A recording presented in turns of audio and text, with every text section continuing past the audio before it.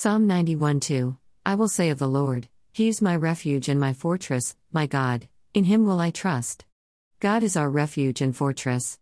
Recently, Indian students from Ukraine were trolling social media about refugee camps or bunkers given to them and the lack of food supplies. This I know is a common habit among students without gratitude.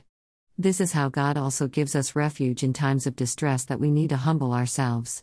When God asked the people of Israel to go to Babylon through the prophet Jeremiah, they lost the authority of the land where they lived as they had in Jerusalem, so did they lose the honey and milk of Egypt as slaves, and so did Jesus tell His disciples, and His disciples to others, to share whatever goodness has given to them with each other, but the ultimate destination where they are moving is known as the favor from God, which will be prosperity that is more than what mammon or wickedness can receive. We have the obligation to move forward as this is the cross of Christ.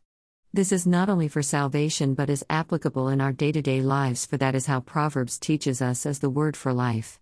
Proverbs make us believe, like every other religion, that only truth will survive and goodness will only reap true harvests of prosperity that gives love, joy, happiness, peace, and hope, without which money and wealth are nothing but only distress, destruction, and death. So we have to move forward and not stagnate in what little comfort or the cozy spot that we have received, but overcome every obstacle that is on the way. So we need to practice some gratitude and do our bit to move forward, for the destination is important. I know many will mock me saying this, for they will say, what I received by having this kind of attitude and starving than joining hands with those who offer help that may not be appropriate, that I still suffer. Maybe time will stand for truth, for there is a promise from God.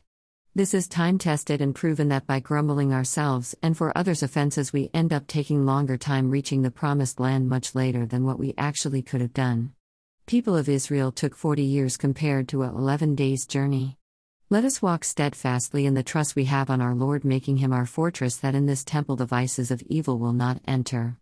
But how are we to prevent the offense of others from delaying us?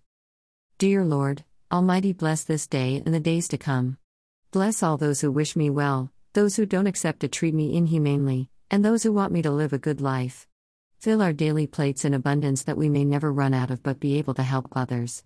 Provide us with long-lasting, good, and safe roofs and clothing. Thank you for what you have provided today. Send down your angels to destroy technology and its illicit activities. Touch us with your healing hands, that we may remain in good health.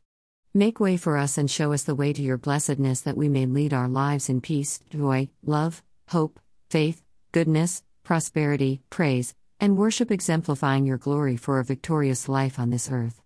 Amen.